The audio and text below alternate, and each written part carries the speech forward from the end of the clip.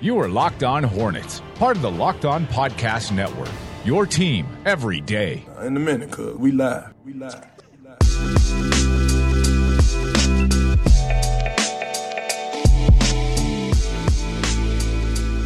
This is Locked On Hornets, your daily podcast on the Charlotte Hornets and the NBA. We are part of the Locked On Podcast Network, your team every day. Search your podcast app for Locked On to get podcasts on the NBA, the NFL, and fantasy sports. You can follow us on Twitter at Locked On Hornets. Hit us up on Instagram at Locked On Hornets. I'm Doug Branson. I cover the team for FanRagSports.com on this Friday. Not a fun Friday.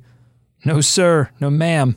Not after that loss that we're going to talk about here in just a few moments to the 21-45 Brooklyn Nets. The Hornets fall 125-111. That's the final score. It's also not a fun Friday because I don't have my co-host David here for this episode, but that's okay. We're still going to have a good time. We're going to talk about the Hornets.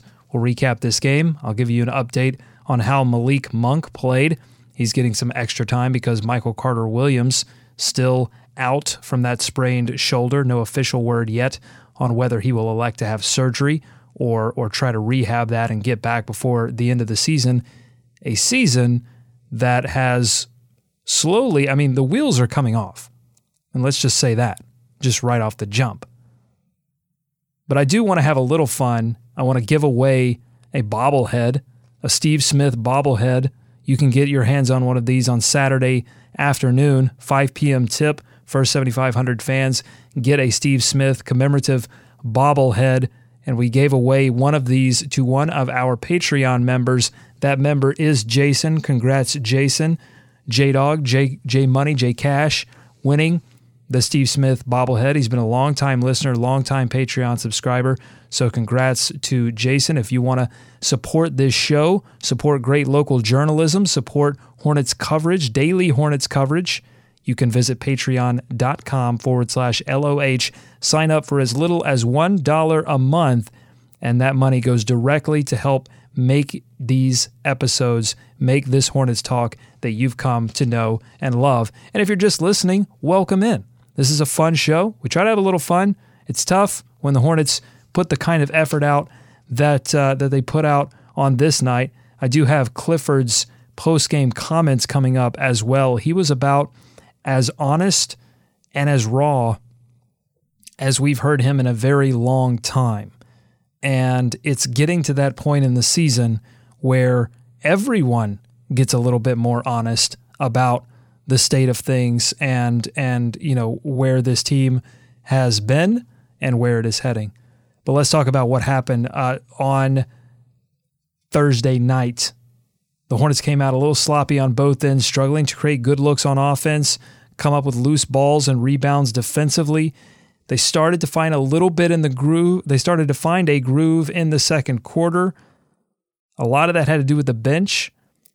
But Allen Crabbe, he also got into a groove. He finished this game 29 points, 11 of 21 from the field. He was a non-factor in that first game out of the All-Star break against the Brooklyn Nets that the Hornets took easily. But he was 6 of 11. He started 6 of 6 from beyond the arc, finished the game 6 of 11, but 29 points. Karis LeVert also 20-plus point performance from him off the bench, 8 of 15 from the field. This was all about defense. Hornets were listless. They were lethargic. They were lackadaisical on defense to start the half.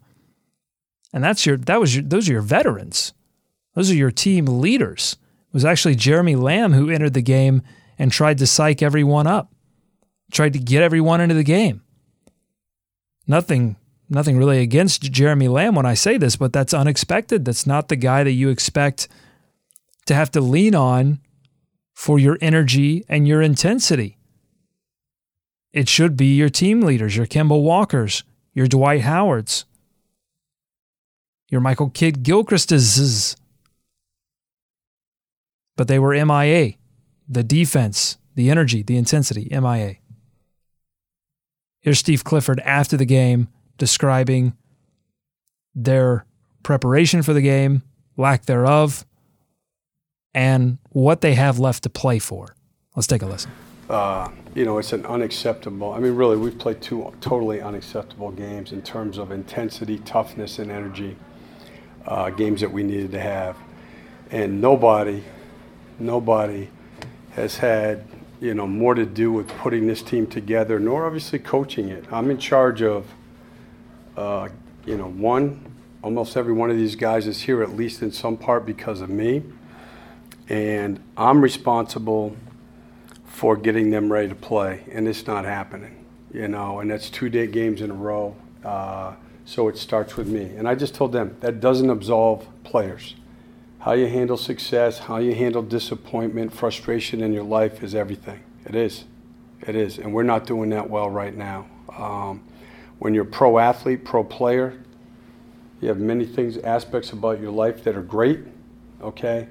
But we owe it to each other, to the organization, to Michael, and to our fans that we don't play like that. I don't think we will. I think we have good guys. They're disappointed this thing has gotten away from us, but, that's basically how I feel right now.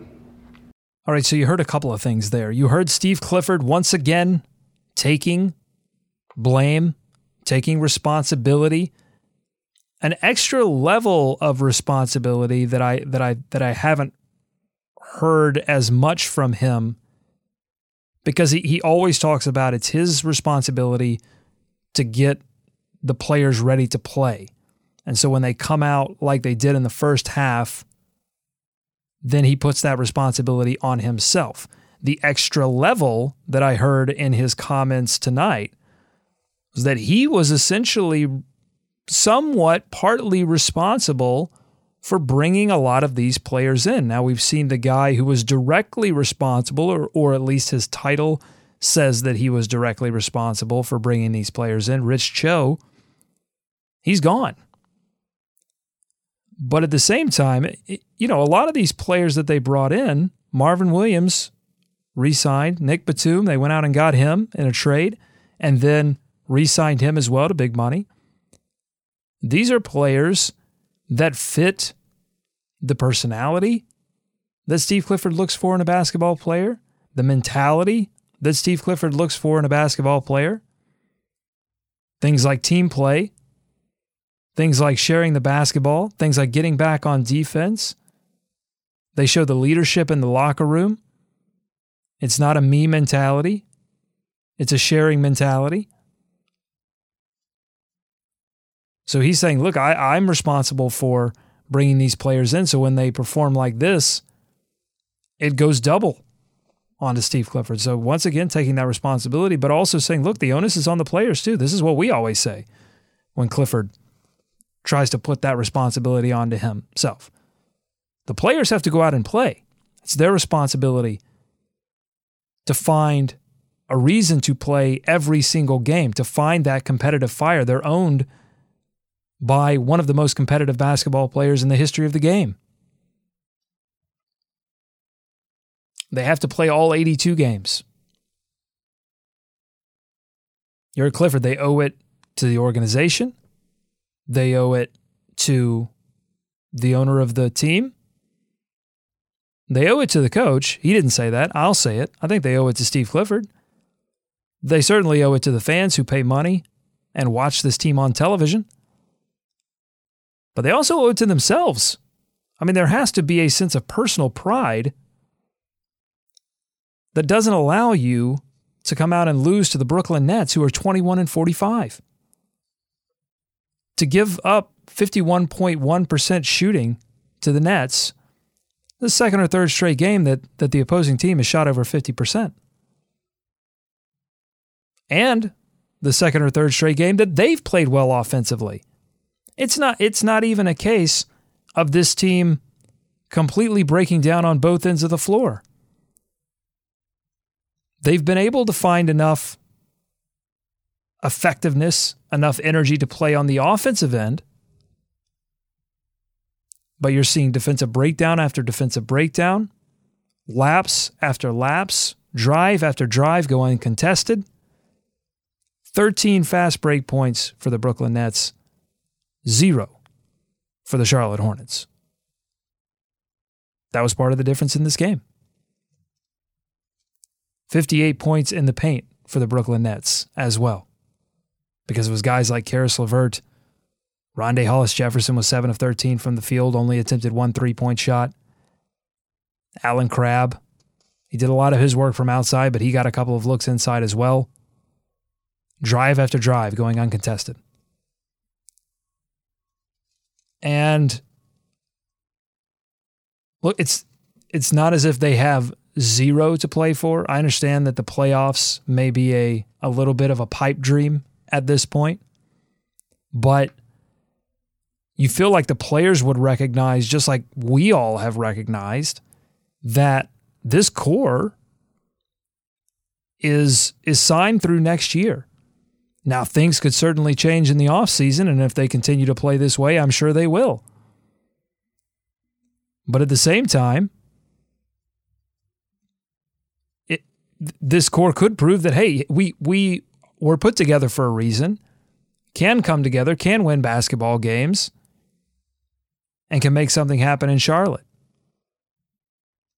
Or it could all completely break down, possibly cost Steve Clifford his job, and help make the case to the ownership and to whoever they bring in for that front office piece that it might be time to hit the reset button on the Charlotte Hornets. All right, coming up, we're going to talk about Malik Monk. How did he do? Second straight night playing big minutes off the bench. Had a couple of big assists, a couple of big scores. We'll talk about that. Plus, a random thought about Cody Zeller. You want to hear this? You're listening to Locked On Hornets on the Locked On Podcast Network. You are listening to the Locked On Hornets podcast. He is obsessed with Kawhi Leonard. He is obsessed with bringing winning an all-star to Charlotte. And he's lying. He's not telling the truth. He's lying through his teeth. You can't believe him. Get more Hornets analysis on LockedOnHornets.com.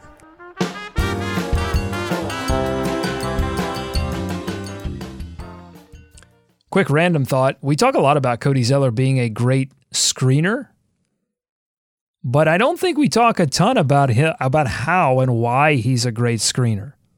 He got busted a few times for some illegal screens, got a technical called on him for an elbow to the head, and he's a physical screener. I'm not going to use the word dirty. I don't think he's a dirty player, but he might be a dirty screener. He gets some elbows, he holds some arms, but we don't talk about him like that. It's interesting because there are other guys like Draymond Green, like Robin Lopez, like Steven Adams for Oklahoma City. Those guys are regarded as both good screeners. Al Horford's a little bit like this in a sneaky way, like good screeners, but also guys that people know, like when they run into these guys, they're going to catch a little bit more of the wrist. They're going to catch a little bit more of the elbow. They're going to catch a little bit more of they might get their jersey held a little bit.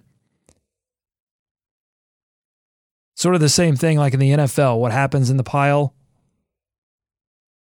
A hand might end up inside a guy's face mask. It just sort of ended up there. It was a total accident. But it wasn't an accident. That kind of, again, is it dirty play or is it just competitive play and you hope you get away with it?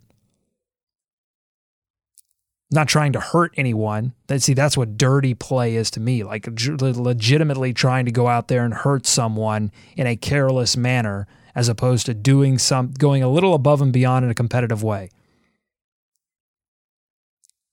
But we don't talk, again, we talk about Cody Zeller and his screen assist, and we talk about him being a great screener. We just don't talk about him in that same way. I think that's very interesting. Fourth quarter, more of the same. Decent offense, terrible defense. Kimba led a mini run that cut the lead to single digits, but they simply could not stop the Nets from driving to the rim, and they lose this one 125-111. They play again on Saturday, 5 o'clock p.m. Steve Smith, commemorative bobblehead night, afternoon, early tip against the Phoenix Suns. Another bad team. got a cupcake schedule the rest of the way, which could mean you could look at that two ways, right? You could look at the rest of the schedule for the Charlotte Hornets and say, well, if you're extremely optimistic, you could say perhaps if Miami, Milwaukee, Detroit all start to suffer at once, maybe the Hornets pull something out of the hat. You could also look at it like this. The schedule is so weak that if they continue to play like this, and that's the thing. The Charlotte Hornets don't have enough talent to beat the Brooklyn Nets and also not give a damn.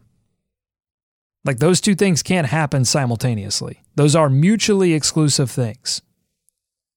Not giving a damn and beating even the Brooklyn Nets, even the Phoenix Suns, even the Dallas Mavericks, even the Atlanta Hawks. Listen to this quote from Alan Crabb of the Brooklyn Nets. This was on, because the Nets, if you remember from the preview that we did yesterday, the Nets were on a 4-game losing streak. The Nets were on a 10-game road losing streak. And here's Alan Crabb after the game. We just knew it was a big game. Last one of the road trip, but I think guys are tired of losing. Losing isn't fun, and it's frustrating. So I think we locked in on what we needed to tonight. We took away their key players, we took away what they do great, and we limited them from having big nights. I think we just did a good job at locking in on what we needed to today, offensively and defensively. Young team, tired of losing, keyed in on the other team. Here's Cody Zeller after the game on what the Nets did well offensively. This is what Zeller said. I think we just made it too easy on them. It's a team that can really score. They have a lot of guards that can put up points. You saw Crabb get hot, so we just made it too easy for them. Careless turnovers, defensive mistakes. It's just something we have to come up with. And he finally says, obviously, there are not many games left in the season. The distance between us and 8th place is getting further away. So we still have to be professional about it. We still have to play hard. We have to execute the game plan. A lot of the stuff we covered this morning, we didn't execute tonight. So that's something we have to do going forward. You've heard this a lot this season about this team. They go over stuff in the morning. They don't do it at night. And on the other hand, you have the Nets saying, we're tired of losing, we're a young team, but we took away, the focus was on what they could do to take away what the other team did well. The Hornets' focus tonight was on what they could do well offensively and the minimal possible effort on defense. All right, short break. We'll come back. We'll talk about Malik Monk getting some extra playing time. He played well for stretches. We'll chat on him when we come back. You're listening to Locked On Hornets on the Locked On Podcast Network, your team every day. You are listening to the Locked On Hornets podcast. Think about that. If they won 15 games, if they win 15-0, they'd be a lot better. Wait, hold on. Breaking news. Yeah. Breaking news. Pull that soundbite. You know I wasn't about to try to do some math. It's time for more of the Locked On Hornets podcast.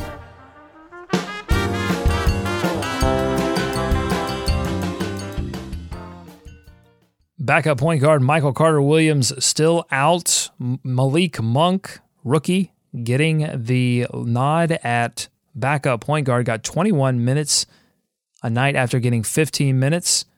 So he's getting some run, getting some more burn. He goes 6 of 14 in this one, 13 points, 1 of 6 from beyond the arc. Interestingly, he was 1 of 6 in the previous game as well against Philadelphia. So still struggling to shoot from behind the three-point line. That's unexpected. Didn't expect him to struggle in that area, but he really has this season. But he did accumulate 5 assists, 3 rebounds. First half, he helped spearhead a Hornets run to begin the second quarter that resulted in a 13-point turnaround. Did have one weird pull-up 3 too early in the shot clock, but other than that, made some really good offensive decisions, I thought. He finished that first stretch with 4 points, 3 assists, and 2 rebounds, so you could see him getting others involved, feeling comfortable within the offense.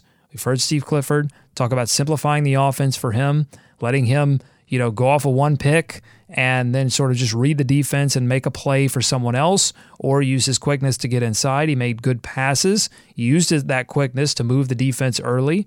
And while I'm not totally sold on a Kemba Walker, Malik Monk backcourt combo because of defense, because of size reasons, they did experiment with it, and they created some space for Jeremy Lamb to drive and score.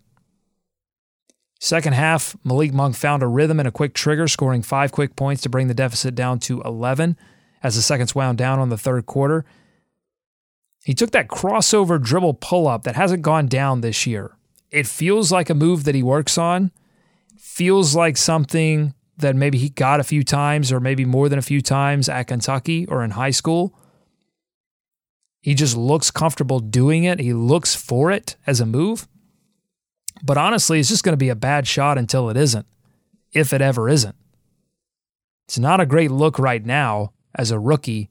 It just comes off as selfish. It comes off as not the best shot opportunity. This was a game where he made plays for others. He got himself a few good open shot opportunities, and then there were a few opportunities that he tried to force, especially late in the game, that would just discourage you if you were continuing to keep a close eye on his development from a basketball perspective. From a fan perspective, you just want to see the guy play, right? You just want to see the guy get some minutes. Look at my Twitter mentions here because we always get some. Here's Peter. Why has Malik been on the bench all year? #free Malik. Chase here saying broadcasters talk a lot about Malik. Cameras seem to be on Malik a lot. Crowd goes nuts when he enters, and even more so when he scores. Why could he not be playing more during the season? Well, because he hasn't been playing defense very well. And there were stretches where I don't think Brooklyn really picked on him in this game. Let's say that. I mean, they didn't really key in on him, especially in the first half. But in the second half, Karis LeVert, who is, bigger, stronger, longer than Malik Monk by a mile, was able to get by him on a few drives easily. It was just, there was a lot of one-on-one stuff between the Nets and the Hornets tonight, and Malik Monk won a few battles and he lost a few battles. But generally, he hasn't been playing well because I think it's clear from Clifford's comments the past couple of games is that he wasn't making the right passes to set up the offense, and he's been forced to play point guard. And he has struggled to understand the finer points of NBA defense. And he, just because of his size, is going to naturally struggle on defense anyway. And as we've noted, he's not been hitting his outside shot. So you combine all of those things, and yes, I agree with Chase. I've been there. I've been to the arena. I know that when he enters the game, the crowd goes wild. That's what happens in North Carolina when you're a famous college basketball player. Like, it's easy. It's easy to get excited about Malik Monk. And when you see the quickness, when you see the athleticism, all you see is the future. It's easy to get excited about the future. It's harder to understand what you need in the present.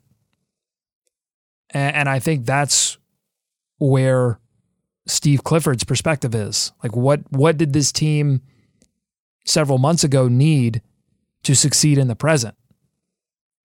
That's why Malik Monk wasn't playing.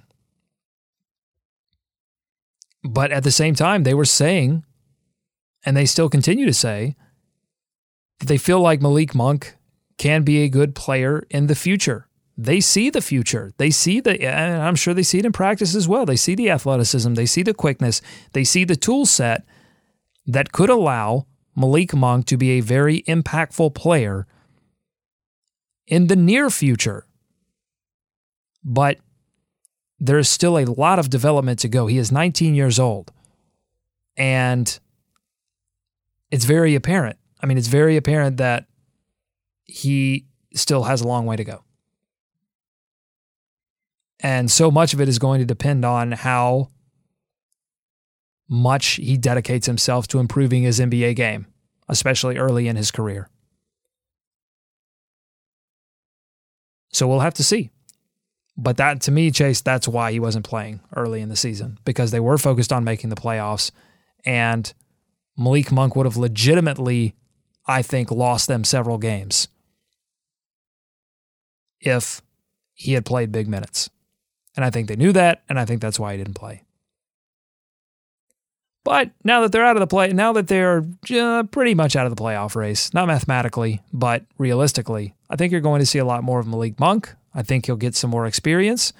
And just like in this game was full of great Malik Monk moments and some moments that left you scratching your head. Some plays that were offensively selfish. Some plays that were offensively not the right move. And then on the defensive end, he bid on a Joe Harris pump fake pretty egregiously. Reminds you a lot of Jeremy Lamb and that game that he had against Chicago last year where he bid on like 2 straight Dwayne Wade pump fakes.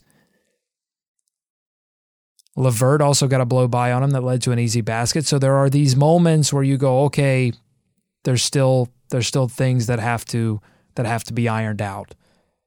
And it's really, I don't necessarily know if it's more game time that's going to fix those things. I think those things are going to have to be ironed out over the course of an off season, over the course of multiple off seasons. But then again, you look at fourth quarter, he draws the defense, throws the nice wraparound pass back to Zeller for a dunk, his 5th assist on the night. And you see the potential, full of potential. You see the future. I grant everyone that. And I think you're going to see a lot more of Malik Monk moving forward, and hopefully he uses that opportunity. But I think, too, like, if you're Malik Monk, you have to be focused on getting others involved on that second unit. If Clifford does remain with the team next year, you've got to prove to the man that you are an unselfish basketball player, because that's what they've generally rewarded here in Charlotte. They've rewarded unselfish play. Unless you're Kemba Walker and the best player on the team, then you get the run. You get the green light. But other than that, they've really Steve Clifford has praised those that give effort on defense and are unselfish on offense. And Clifford said I think it was Monk that said after the Philadelphia game that they asked Monk what Clifford and Monk had discussed. And one of the things that Monk said was Clifford told him, get Jeremy Lamb and Frank Kaminsky involved on offense as much as you can. Now, why did he tell him that? Well, because Lamb and Kaminsky have been the most consistent threats offensively on this bench that the team has had.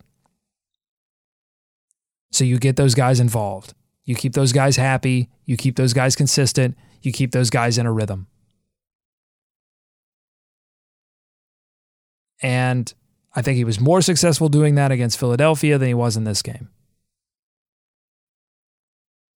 But to be fair, Frank Kaminsky goes 0 for 5 in this game, 0 points. So when he does get those opportunities, he has to make. He looked a little out of control in this game. Jeremy Lamb, on the other hand, 7 of 14, 15 points. He had a fine game. 0 of 3 from beyond the arc. Lamb seems to be struggling a little bit with his shot. That's kind of gone in and out. Frank Kaminsky's offense has gone in and out. Consistency has been an issue for the Charlotte Hornets all season long.